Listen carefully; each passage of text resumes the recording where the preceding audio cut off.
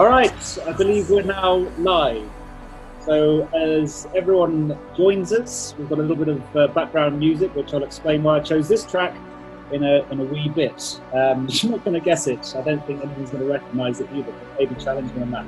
As always, if you've got questions when we get into it, please do leave them on the chat channel. We'll try to pick up as many as possible. And if you really want your questions to be looked at, put them in the Q&A section, and we'll make sure that we try to ask as many of those as possible through to Gina as well. But with that, I'm going to ask Zila there to kick us off. Zila, I believe you're the Group Head of Investor Relations and now Communications. Is that right? That's correct. Good afternoon, everyone. And it is my immense pleasure to welcome all of you to this week's episode of the Ayoko Inspire series. My name is Zihle Nonganga, and I am responsible for investor relations and group communications for the EOH Group. Last week, Colin spoke to our very own CEO and courageous leader, Stephen Van Coller, on his journey to transforming EOH. It was a very open and honest and transparent discussion with some great leadership nuggets from Stephen that we can all learn from. This week, we will be talking to Gina Bianchini, the founder and CEO of Mighty Networks, on using digital communications to transform business. In this session, Gina will explain and unpack for us why exactly communities are critical for businesses today and tell us about the best approaches that can be taken to successfully build them. Thank you all once again for taking the time to join us today and watch what promises to be a very insightful and inspiring episode in our Ayoko series. As Colin said, you are welcome to post your questions and comments in the chat for our speaker. And Colin will now take over and lead the discussion with Gina. Thank you. Well, thank you very much. Thank you. And you'll not get that track. It was called 8 a.m. by Murtaugh. And I chose that one because Gina very kindly is dialing in from Palo Alto, and it's not 8 a.m. I couldn't find a track called 7 a.m., but I just wanted to lead in. Very early in the morning. Very, very early. I hate to think what time that you got up, but thank you very much for joining us. No, it's my pleasure. I'm excited. I mean, we've got a big group here this morning, so that's awesome. And then I would also just say right up front, we'll like, Colin, I'm ready for your questions. I'm super excited about it. It is so much more fun if people ask questions. It's more fun for you. It's more fun for Colin. It's more fun for me. So certainly I'm looking forward to hearing how we make this as relevant and interesting and ensure that everybody takes at least one thing away from it that is, that's actionable today. Awesome. Or I should say tomorrow. For me, it's like today, I got the full day in front of me. But for you guys, you're getting to the end of the day. You got other things you're starting to think about. It's fantastic. Awesome. Now, we're going to be chatting about communities and networks, your own experiences with your companies, which we'll be digging into, your views about other community platforms that play in this particular space, the benefits that it can bring both in and outside of corporations. But as always, I think it's great to go and start with a bit of context for people, if there are any people out there that haven't heard of you. And if you go and look on your LinkedIn profile there, I find it fascinating that you actually started after your university days as an analyst over at Goldman Sachs. Mm-hmm. How did you switch or pivot from a fairly stable financial analyst position? I don't think they're particularly inspiring in the banks, to be honest. I've worked at banks for most of my career, to becoming this serial entrepreneur with your kind of coat tagged onto this community play. Yeah, I mean, it's... I was coming out of Stanford University in 1994, and I wanted to learn how to be a business person. You know, that was not my background. My dad was a teacher. My mom had like 14 side hustles. And I viewed going to Goldman Sachs as a way to understand and learn about business, and it absolutely delivered. There were people I wanted to be like, and they were interesting, and they had great backgrounds. And the nearly 2 years that I spent there, I mean, it was my first job out of college. So it wasn't like I sat there and went to school to become a banker, but I really did view it as a tour of, and probably the best way to get an introduction to business that I didn't have prior to that. And in 1994 when I started, it was literally the year that the internet happened. So Netscape went public in 1995. Yahoo went public shortly thereafter. That was the group that I worked in. And so I got a phenomenal introduction to not just business, but technology business, or the business of technology, I guess would be a better way of saying it. And so, even having grown up here in Silicon Valley, Palo Alto, I grew up in Cupertino, California, where Apple is headquartered, moved all the way up 20 minutes north to go to school at Stanford. And now I still live in Palo Alto. I've moved away occasionally, but fundamentally it was not like, it's so interesting to me because I think for a lot of folks that have had sort of stable corporate jobs for a really long time, they're like, oh my gosh, why or how would I become an entrepreneur? And for me, it was just, that was not my experience, because business was never a world that I aspired to necessarily be in. I aspired to be a leader. I aspired to have impact. I aspired to build something that mattered. Not necessarily to go into business or be a business person. And, when you just look at where the biggest impact has been, both positive and I would argue negative over the last 20 years, it has been in the business of technology. So from my perspective, being an entrepreneur was not a big leap.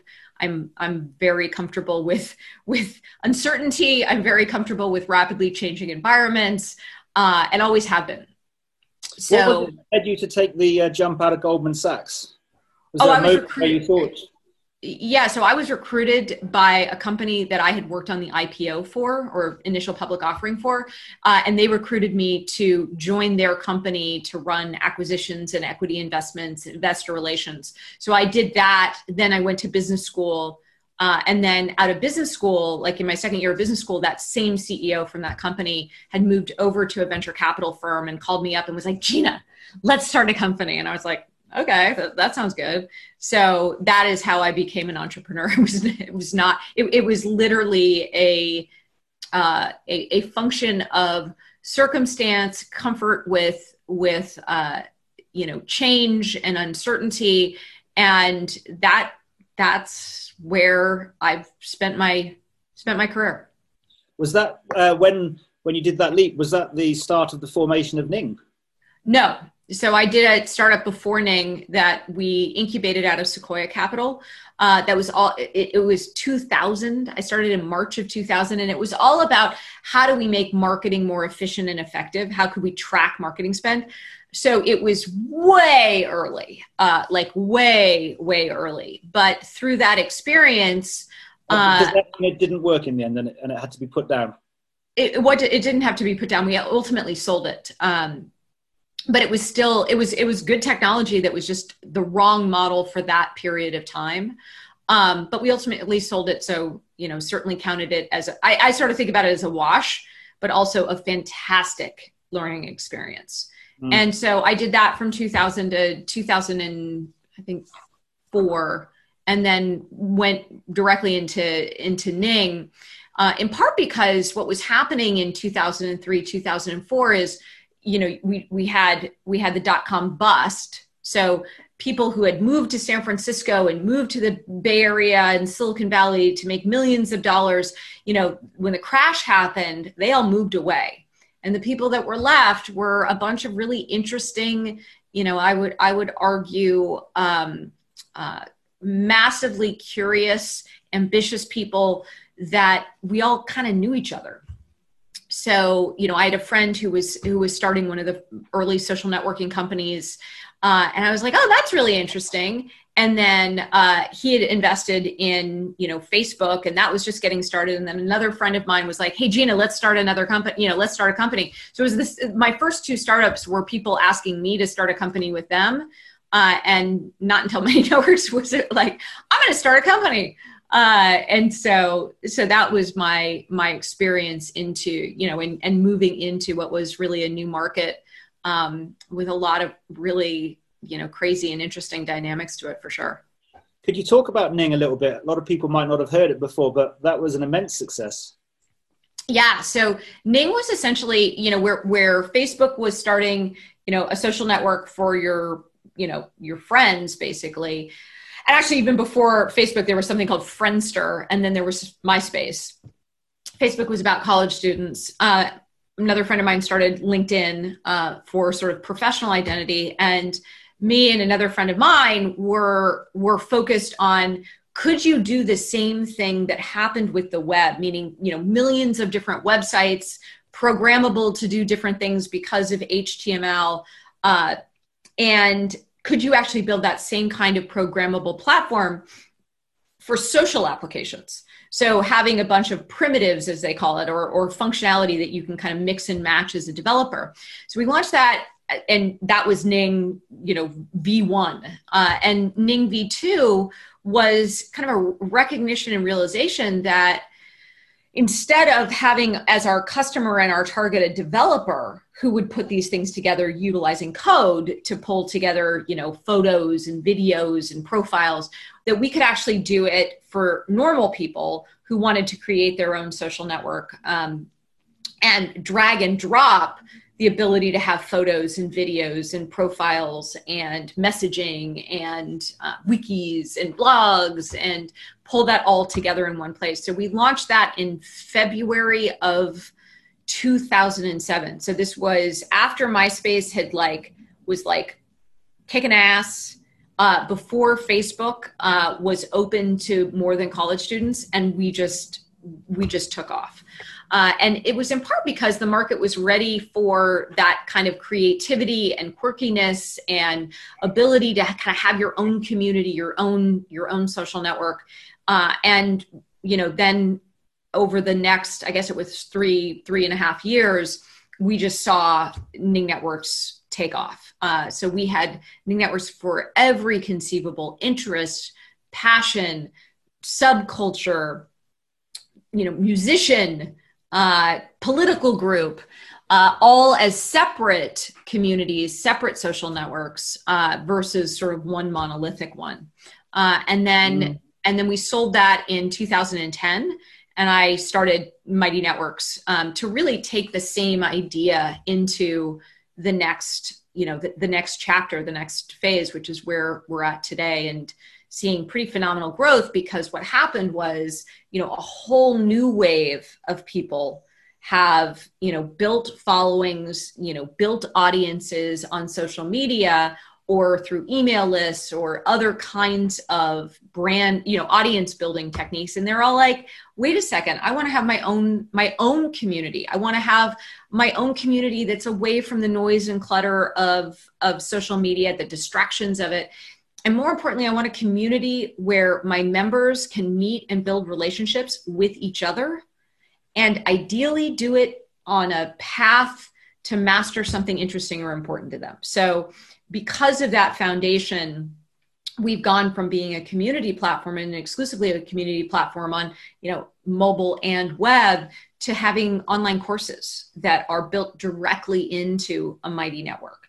As well as memberships and subscriptions, all the things that, a creator or an individual brand would want to be able to bring people together, introduce them to each other, and create what we call and think about as a journey to master something interesting or important to them together. Why can't you do that on Facebook? And if there are other platforms out there, shout them out. Most people, when they go and look at these community platforms, would tend to go and associate with the well-known ones.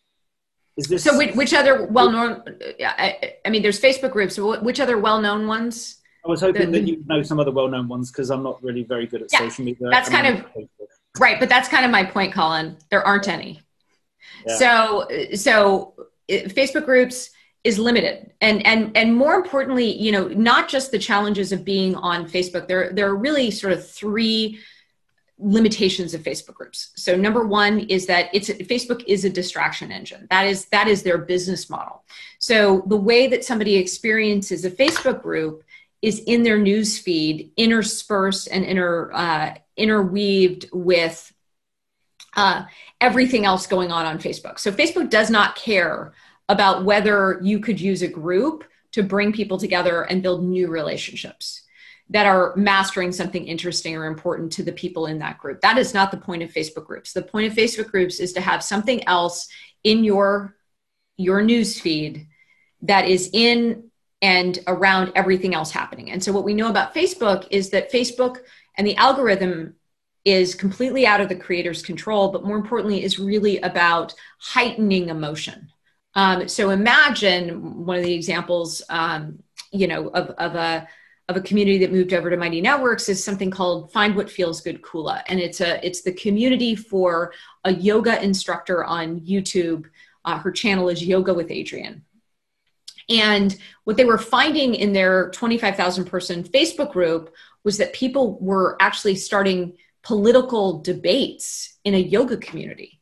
Why? Well, when your entire experience is outrage, outrage, outrage, photos of your friends' kids, outrage, outrage, outrage, when you see a post for your yoga community, you're still actually probably going to take that same energy, that same, as Sarah Bowman, who runs the community, called it, people were coming in hot. They were coming in hot. They were coming in angry.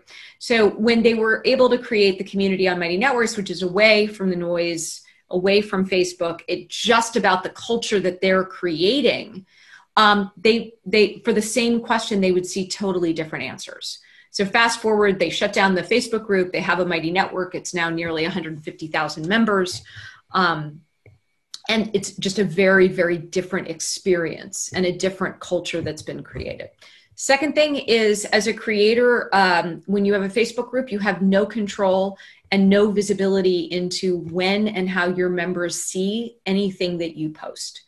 So, there is no, it's kind of, when I say this to people, they're like, wait, what? Like, that's not true. It's like, it's absolutely true. Like, if you run a Facebook group, you have no visibility into when the algorithm will show people your post or not, which is very difficult to run any kind of program or anything where you're trying to guide people to better results, better, an actual transformation in their life.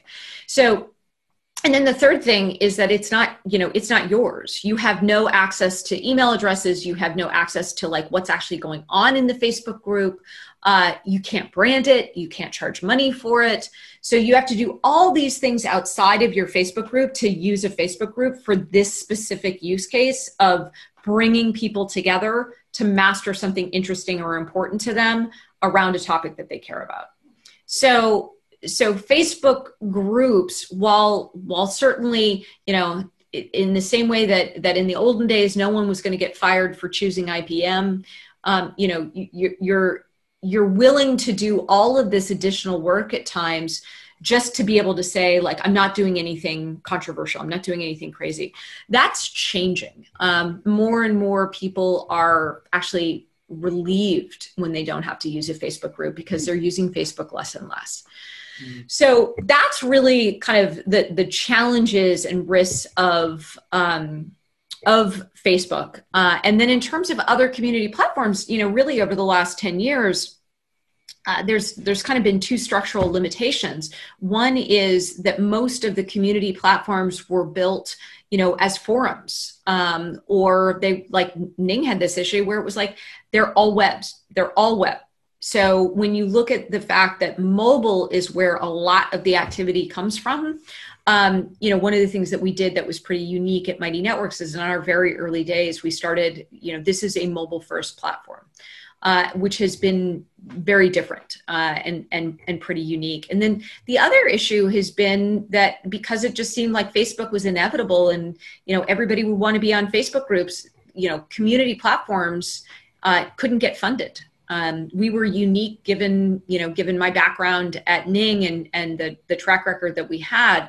So there are not a lot of other sophisticated,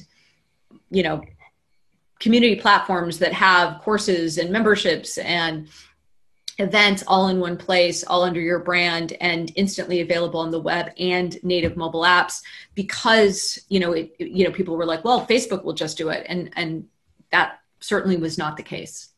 Could you give the audience a little bit of a sense of the number of customers and the number of users that you've now got on the platform? Yeah, so we have nearly 400,000 unique and different communities running across Mighty Networks, and that's how we sort of think about it.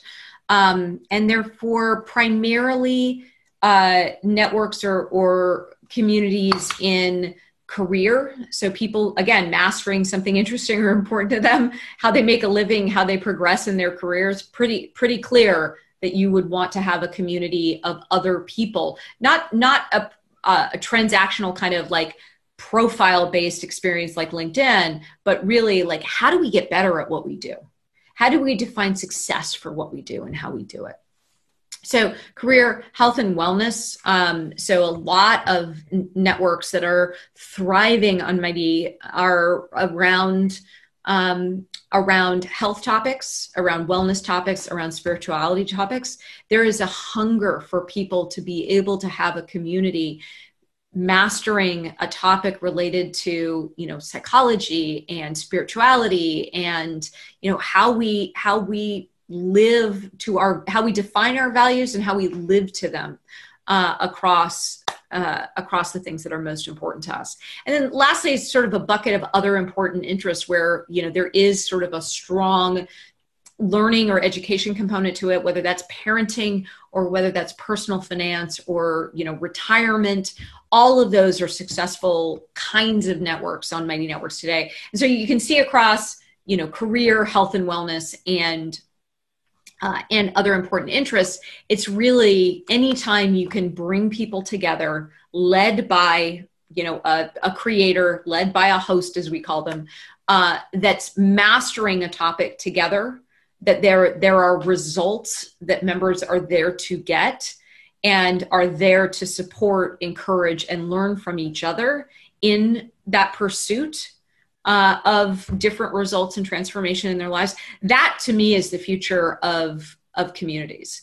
And certainly, it's not, nobody needs another place to go and like chit chat. Like we got that with our friends on iMessage. We have that with WhatsApp. We have that in all of these places where it's really about like, I actually want to do something different 6 months from now.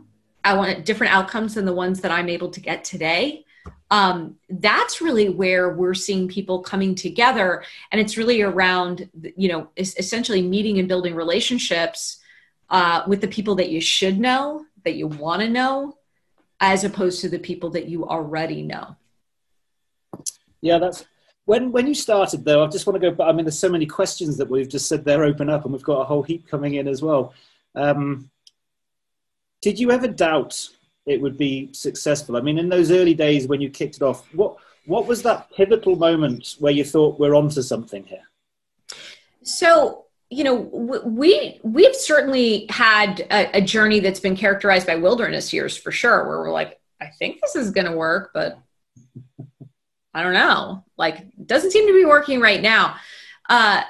But here's the thing that I had going into Mighty Networks and have today is I had already had a successful platform with this customer, serving these creators, serving whether it's individuals or, digital small businesses or larger brands that wanted to bring people together to master something interesting or important to them. So I always had a pretty strong belief in that the world bends towards, distributed communities or distributed websites as opposed to the sort of central winner takes all, there's only one place to go that has a very narrow and fixed view of what people can do. That tends to be how things get started. It tends to be how things get scale, and we've seen that, but it's not the ultimate end state because for the most part, it's boring, it's limited. And people's creativity and people's desire to, create their own cultures, create their own norms, have their own brands, have their own experiences, do something different than that central, one size fits all experience, that is really powerful. And so we always, believe that that would be the ultimate end state, even if it took a while to get there. And I think we're seeing that, that bend towards, people now having the ability to break off, having built audiences on social media, spin out into their own place, their own community, their own destination. And it's interesting. I always think about it. It's not more work. It's just different work. And when you set it up, it can be self-organizing in some really powerful ways.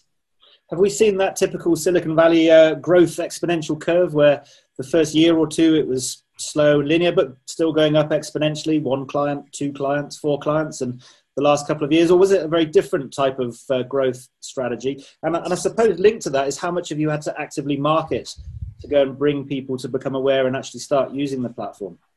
Yeah. So, we have a fundamental flywheel effect. So people come in and create a Mighty Network. They invite a bunch of people in. Percentage of those people are like, hey, I could use this for this other thing, and become creators themselves. And so the flywheel goes, around and around. And we've seen growth through that direct flywheel over the last, we pivoted to really focus on this creator and digital small business owner in 2017. So we've seen that loop. What we've done recently is turned on more, paid search ads that seem to be working really well for us. And it's people searching for website builder and people searching for online courses. They find Mighty Networks and they're like, wow, I can have my website and a community and bring people back. And when I'm ready to experiment or launch, courses, or I can do paid memberships, I can have a freemium model. And when they see all of these things and the fact that they can have it both on the web and native mobile apps, that are the ones that show up in the app stores, that's really where light bulbs start to go off for people. And they're like, oh my gosh, I can do so much more here. I can engage so much more heavily here. And we're seeing members love it as much as our hosts or creators do. Yeah, I love that flywheel effect. I mean, I came across Mighty Networks originally actually as part of the Abundance community. Oh, yeah. Yeah.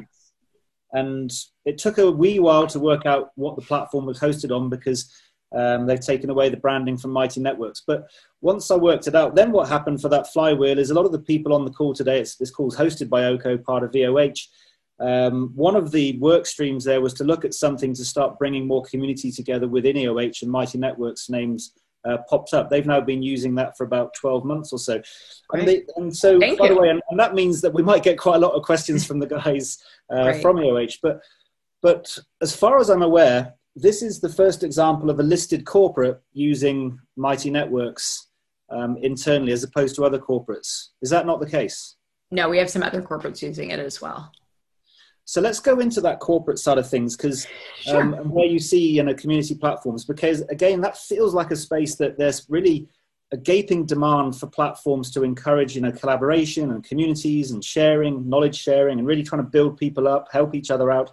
Yeah. And the existing platforms, again, what have you got? Workspace. And then you start tapering off. You end up with lots of platforms which are about productivity and chat channels. So Slack or project management with Trello, Microsoft Teams, and so on. And it still feels like a gap. Do you see Mighty Networks starting to develop further to go and try to support that corporate space as well? Or is this an area which is actually a bit more tricky? It's not quite the same as running the yoga. So we've actually, we had a number of years actually where, we were working with corporates. And the reason that we shifted and to really focus in on creators and digital small business owners was actually not because corporates are, the wrong use case or anything like that. It's just when you have thousands of customers, paying customers, you're going to learn faster as a platform and ultimately deliver a better solution to corporates who move much more slowly and don't necessarily give great feedback. So it's just a matter of timing and sequencing. But here's what I would say about the corporate opportunity.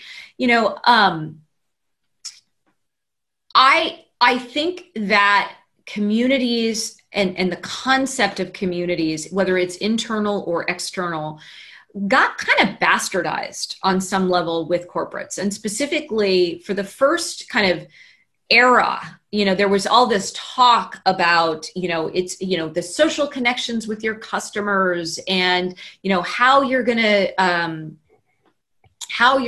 to, create a two-way conversation. And what it kind of turned into was, hey, imagine you could get support done for free by essentially not paying your customers to do support for other customers. And so that's really where, whether it was Jive or Lithium were sort of the two big, or kind of still are, but not really, like the two big enterprise social platforms. Or it was all about social media and social media listening and content management and all of that. It all so corporates in my experience never kind of took a step back and said, you know what, we need to have our own network. We need to have our own network effect, and not just for our current customers and not just for support, but we actually have an opportunity to own our market.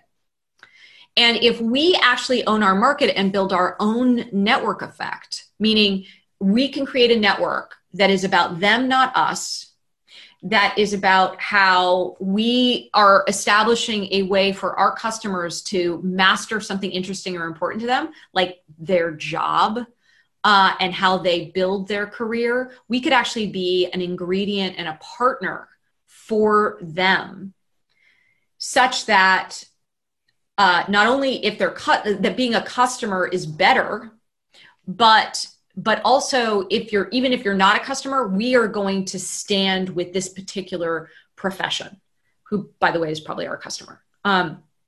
And so what happens though in companies is, traditional or much more conventional thinkers, whether that's on the marketing side or, people that have grown up doing things the way it's been done forever, they'll come in and be like, well, if people aren't talking about us, then, why would we be paying for this? Or, well, Facebook has, they know how to do something we don't know how to do, which is simply not true. These are strategic questions to say, hey, our customer is a small business owner, or our customer is an IT professional. They wake up every day thinking about, how do I do my job better? How do I take on more responsibility? How do I make better, more well-informed decisions about, what I do and what I bring to my company? How could I actually have a network of other IT professionals that allow me to look great with my leadership team? This is an opportunity for any brand. And the biggest shift that just has to be made is a decision maker and a leader who understands that they are playing the long game, and that having a network effect of IT professionals has so many benefits. I'm making it IT, has so many benefits, meaning if you become the dominant, and again, outside of your company, so it's not about your brand, it's about your customer. The person who owns, the entity that owns IT professionals in a network that feels like it's semi-independent. What I think is so short-sighted of so many companies is that once they have that, they can keep all their competition out.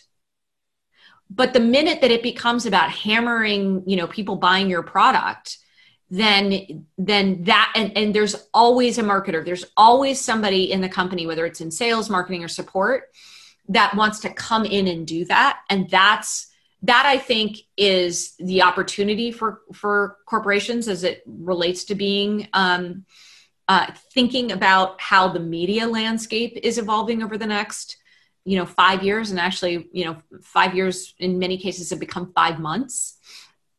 But the really smart marketer today is thinking about how do they bring their market together, not their customers, their market together, so that prospective customers and existing customers are able to come together to master a topic that is important to them, that is related to, but bigger than any specific products or service that they sell.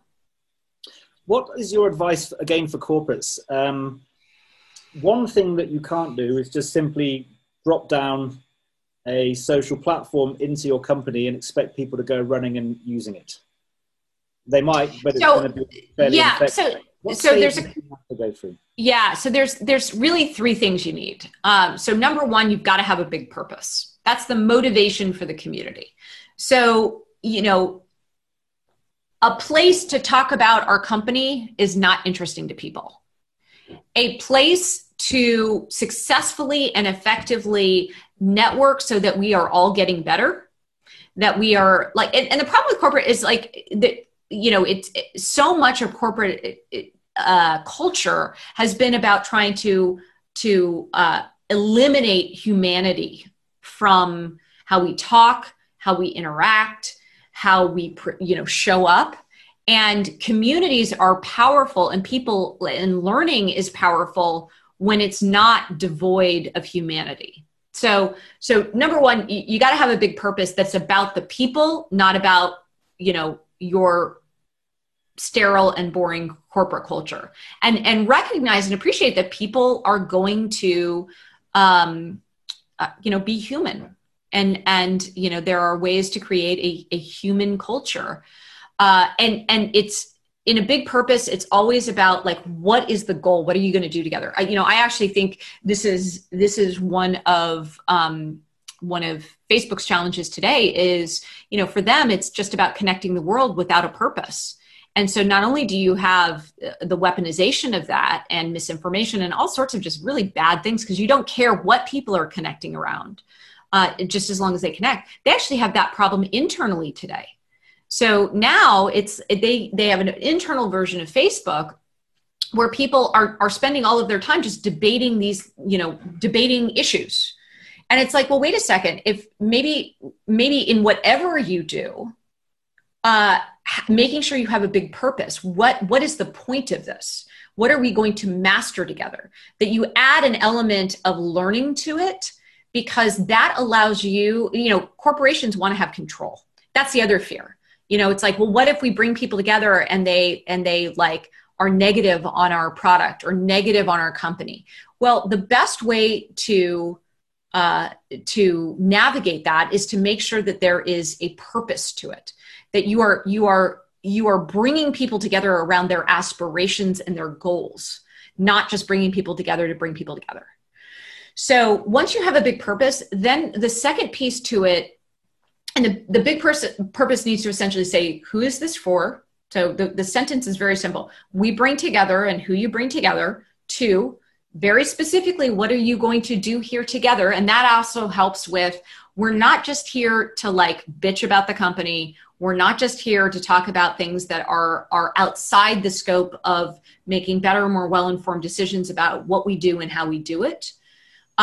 So that we can, and what are the specific benefits to people to make better, more well-informed decisions about our career, take on more responsibility in ways that are invigorating and energizing, as opposed to draining and stressful, and to be able to have our horizons and our creativity and all the things we want to do expanded.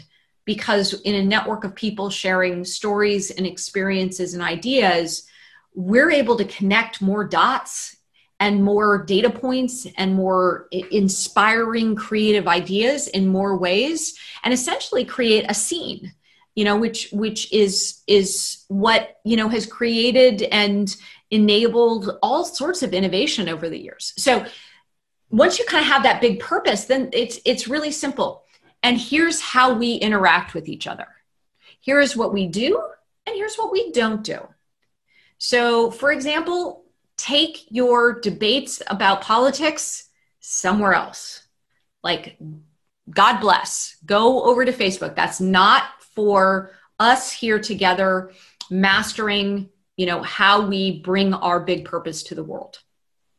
If you want to reach out to people, here's a great way to do it. Because again, if somebody shows up in a community and Colin, your example of like dropping people, down into something, it's like showing up at an event and not knowing what's appropriate to do. Like, you're supposed to network at a conference, for example, but like, how do you do that Like if you show up with your friend, you just paid like $500 to go to a conference for the day and you talk to your friend the whole time. You could have done that without going to the conference, or you're there by yourself and you like want to meet people and you don't know how to meet people. It's like, if you sit down at a table, like, are those going to be the people you want to meet? So if you think about that in an online context, it's like, well, am I going to look like a spammer if I post this? Is this the right thing to kind of post here? How do I reach out to somebody? Like, nobody wants to give, like, if you leave all of those things open for interpretation, nobody wants to like try to figure that out. So if you give people specifics, like, here's what we do on Tuesdays, or on Thursdays, we have office hours. And this is a great way for us to have a live event with, other people. That's not a meeting. It is designed to, help us workshop a specific challenge or a specific goal in a confidential environment. And you show up and you know what you're supposed to do.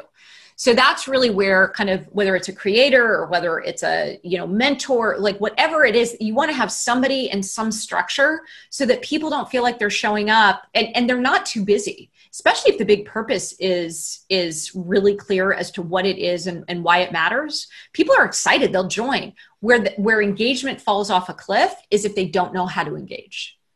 And there's no consistency and there's no opportunity. Like, you got to have a host ask the question or like, hey, this is this week's challenge. So what I want you to do is answer these 3 questions and post them in the community. Do you agree to do that? Why would you do that? Because you're actually going to have the benefits that we just talked about in our big purpose. So it's definitely something which needs structure. It needs to be managed. It needs a calendar. It needs people to be taken. But none of the, like, to be clear, Colin, none of those things are hard. And once you set them up, you need about 30 days to set the habit. And then once you have that, you can roll.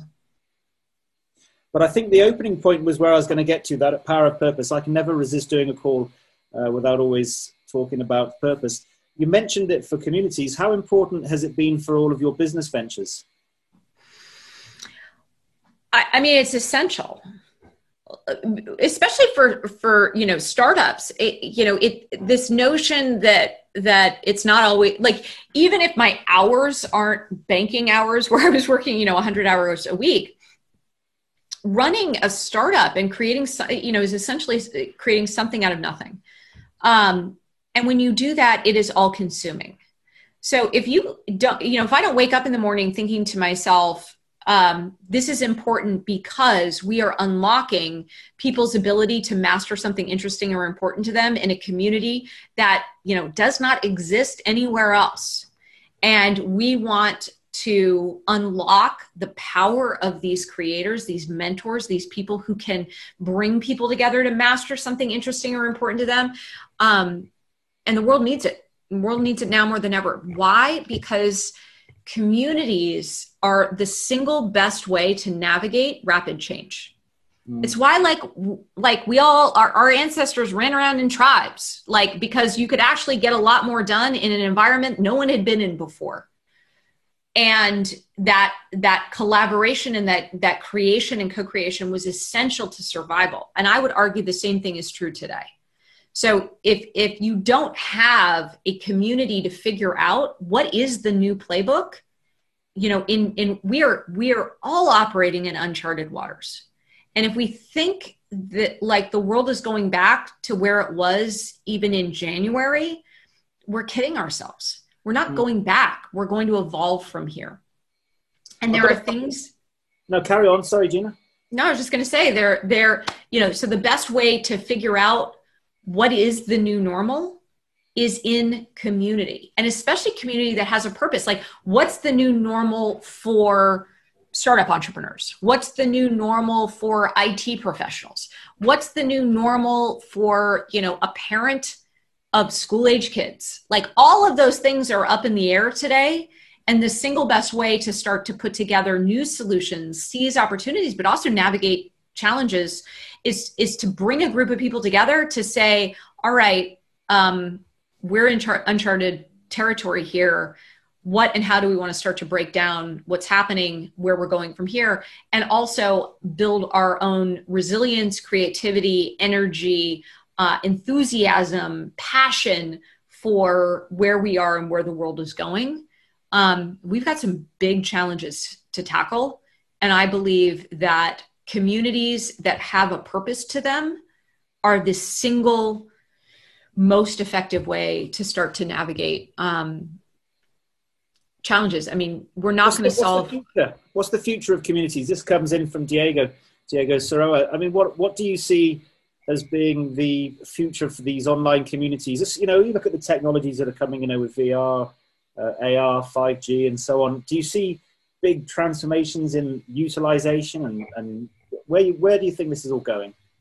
Yeah. So I was going to say, I think we're going to have more focused communities. I don't think it's about the technology. I don't think it's like, oh my gosh, VR is going to fundamentally change communities. I think video does make a huge difference. And we're seeing that right now. I think it's also going to be, a lot of the technology is not going to be so much about like machine learning and AI today. There's a whole bunch of basic stuff just in terms of like, how do we present ourselves online? How do we surface what matters? And in a community that is built around a specific topic or a specific outcome or goal, you're going to ask different questions. You're going to want to know different things about people than what they have on their LinkedIn profile or their Facebook profile. But I think the reality of the world that we live in right now is that we have some totally uncharted territory that we are in today. And it's not just a global pandemic, and it's not just climate change, it's everything. And the impact of these things. And the idea that we are going to solve them by debating politics in 3-second intervals that are just, distracting and are all about heightening our emotion and sense of what divides us, not the things that bring us together. I think that has to fundamentally change, and I think it will. So I think people understand that it is a much more valuable and meaningful experience to come together with people that have a common purpose, that have clear results that they want, that are ambitious, that are focused on what do we do with this new world that we are living in. And I think, this new world happened faster than any of us would like to admit. And yet, I mean, it's nearly 8 a.m. here in the Bay Area, and it's not light out. It has been dark for 2 days. And it is because of the wildfires that we have had that were not started by any human. They were started by a freak weather event. If we think that freak weather events are going to stop, I mean, we're kidding ourselves. So I believe that, anybody that gets too caught up in the technology as opposed to the people and how do we connect people and new people for making better, more well-informed decisions, for, pioneering and exploring this uncharted world that we live in. That to me is really where the most interesting things are happening today and will continue to happen. Yeah, thanks for that. And Jenny, I like this question as well. You kind of started on it, but we'll re-ask it. You started on this one at the start of the call. You've laid out the argument about why people might be navigating over to Mighty Networks from Facebook. Are you seeing lots of examples of big groups coming across into the Mighty Networks environment? And then if you are, what was their rationale for actually doing so? Yeah, so I think I gave those. Control, ability to focus, and create your own culture. All of those three things are super important to people. I do want to make the point, though, that it's not just about big groups. We have this sense that communities are about quantity, not quality. I think some of the most interesting communities today have 10 people. It's 10 people with a purpose is so much more profoundly important than 100,000 people without a purpose. And I think you can see that in throughout history, and certainly I think it's happening today. So I feel like we've talked about Facebook like in ways that are at this point boring, because we all, like, I don't think anybody's sitting there today saying to themselves, you know, Facebook is a net positive in my life because I'm able to have really thoughtful political conversations, or, you know, move forward ideas that I wouldn't be able to do otherwise. I don't think that that is a particularly controversial position at this point. I'm much more interested in, you know, how and where do we help people that are getting a community up and off the ground for the first time. And I think that the big thing is you can get something started and create something super special with 10 people, as long as your big purpose is clear and they have a clear sense of what they're going to do together. And the results, a lot of the communities that get started are a bit like sort of startups, I suppose. Many of them will, you know, fail and die away, and then there'll be some ones that come on strongly and become, you know, massive. Yeah, I challenge that. You know, this notion of like, yes, today there's a power law curve, meaning there's, you know, there's a handful. I actually think the software is going to get, I mean, certainly the software we're building and we're committed to is designed fundamentally to make more of those 10 people communities successful, because 10 people communities become 100-person communities. And if you have 100 people, you potentially have 1,000 people. And if you have 1,000 people, you potentially have 10,000 people. If the big purpose is powerful enough and people are getting the results and transformation that they want in their lives, then you know, this notion of like, well, some work, some don't. It's about understanding why something doesn't work, and it tends to not work if you think you're just going to drop everybody in. You might have a great big purpose, but if you think you're going to just drop everybody in and they're going to figure it out, we're not quite there yet on the software. I think we'll get there, but I think it's a year or two away. So then, you know, if you don't have a big purpose and you're like, we should have a community, and it's for something that people don't care about, like talking about your product, versus how your product enables them to be the very best professional, or, you know, anything that they want to do. And I think that the next generation of marketers are going to understand that. And it won't just be about like, we built a community by the number of followers that we have on Instagram. Because it's not just about, I talk out at you, you talk back at me. It's about, how am I creating a network that is going out into the world and making better, more well-informed decisions, about the things that are most important to them, have a much clearer sense of, you know, the impact and possibilities that they can have. And how did our community, how did our network connect those people to each other to keep them engaged over the long term, to keep them moving forward in terms of the solutions that they want to have in their own lives? And how does our product then fit into that world? This is a great question. Again, I like this one. I can't resist, especially when you think about what you said about Facebook earlier. Do you exercise any kind of editorial control over the types of groups and communities that are being set up? That's a lovely question. Yeah. So we have a terms of service and acceptable use policy that, you know, we certainly reinforce and enforce, I should say, enforce and reinforce. So from our perspective, you know, as things get reported that are inappropriate, we look at them to see if they violate our acceptable use policy. We'll shut them down. It's really not that controversial. It never should have been controversial. So yeah. It's a question that's always fascinated me. When I look at leaders that are active on social media, we can use Elon Musk as probably one of the most well-known examples, the power and the influence, the support they get, whether it's internally with their teams or externally. What advice have you got for leaders? Because a lot of them find it really difficult to engage on social community platforms. Yeah, I mean, social community, they're two fundamentally different things. You know, social media is about your ego and a desire to have people following you. It's in the name. You have followers. A community is about members that are on a journey to master something interesting or important to them. Elon Musk does not care about his followers mastering something interesting or important to them. That's not the point of Elon Musk's social media presence. It is to communicate and influence an army of people to do things that are either positive or negative, but for a lot of times negative.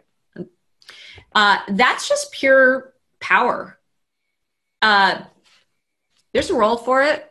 I don't think it's nearly as interesting or as sustainable as or as constructive as a community that that as a leader, I am guiding people to better results and transformation in their lives, that it's about them, not about me.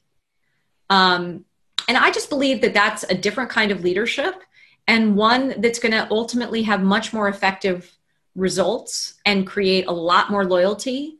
And it's less about sycophants and more about moving people and moving our world forward. That's not to say that, like, electric cars aren't cool, or going to space isn't important. But, I think this notion, it's also much harder to do, especially if you are, again, in a corporate culture where personality is viewed as controversial and therefore negative. It's very difficult. This might make it a bit of a blocker for a lot of leaders anyway, because I think you've nailed it. Going into a community platform is very much about not worrying about their title and their leadership role, to go into, a community to learn off each other. And that really does require you to take your status away from yourself, and for everyone that goes into that to be somewhat equal. I can imagine that must be challenging. Yes and no. I run our community design masterclass and community, and I'm in charge. Like, I will shut things down. I have no problem with that. Here's what I would say, though, is it's a much more comfortable aspect of leadership, because it's very similar to running a team. It's very similar to, much more so than I would say social media is. And it's more human. So I think it's easier, not harder. I'm much more comfortable in, our community than I am, on Twitter. Tina, we've spoke for just over 50 minutes, and I can say just from that conversation and us not having spoken before, you are rare. I'm not 100% sure a lot of the other people out there in senior leadership positions are going to think the same way that you do. Let me bring in Raksha. Raksha's going to help close us out. While I bring her in and she starts her video, though, what's the future for Mighty Networks and for yourself? You've sold your last couple of companies, but you seem passionate about this one. Are you going to be around for a while, and what are you hoping to take it to? Oh yeah. I mean, I look at selling Ning or selling Harmonic. I mean, those were good outcomes. They did not have the impact that I believe we will have with Mighty Networks, especially over, the next 5 years. So, I am more excited. I think this whole notion that, like, you only do something for a few years is, I mean, I've had the same mission and the same passion for 15 years at this point, and I don't really see it going away. In fact, if anything, I think it's getting more, urgent. So we've got a lot of great stuff coming. But, we're tripling in size this year. So if we continue to do that, we will have a much bigger impact than we do today. Gina, I've loved every moment of that. Let me hand over to Raksha. Gina, that was absolutely fascinating. It was so interesting listening to you. I take care of marketing for the iOCO group, and we have our little WhatsApp group also going on the side, and everyone is very excited. There were lots of questions, and we think that you should visit us in South Africa soon. Someday when South Africa lets Californians leave their house. Yes, when that happens. And also our head of VP, Rosemary Stubbs, said, so refreshing to hear a woman talking about Silicon Valley, VC, tech, and this dream journey. So really inspiring. I thoroughly enjoyed that. Thank you so much for your time and making the time to speak to us so early in the morning. Colin, well done, and thank you as usual. And to the marketing team for helping us put this together.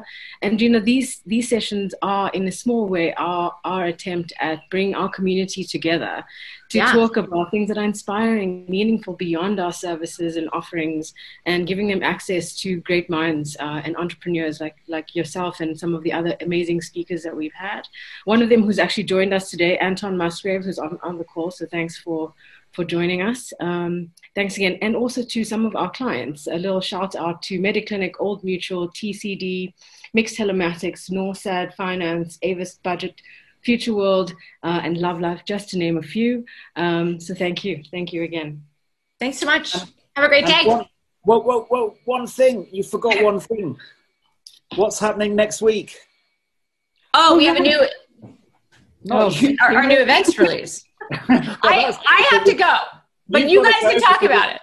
Okay. Thank you. Thanks, Gina. For everyone else, next Wednesday is the one for next week. It's Andrew Baker, head of technology at ABSA Group Africa. Incredible guy if you don't know him. Knowledge base extraordinaire on everything tech. We're going to try to get him to talk about some of the exciting things we can expect in technology over the next 5 years without bamboozling you lot, or actually just bamboozling me, to be honest, because he confuses me. He's that good.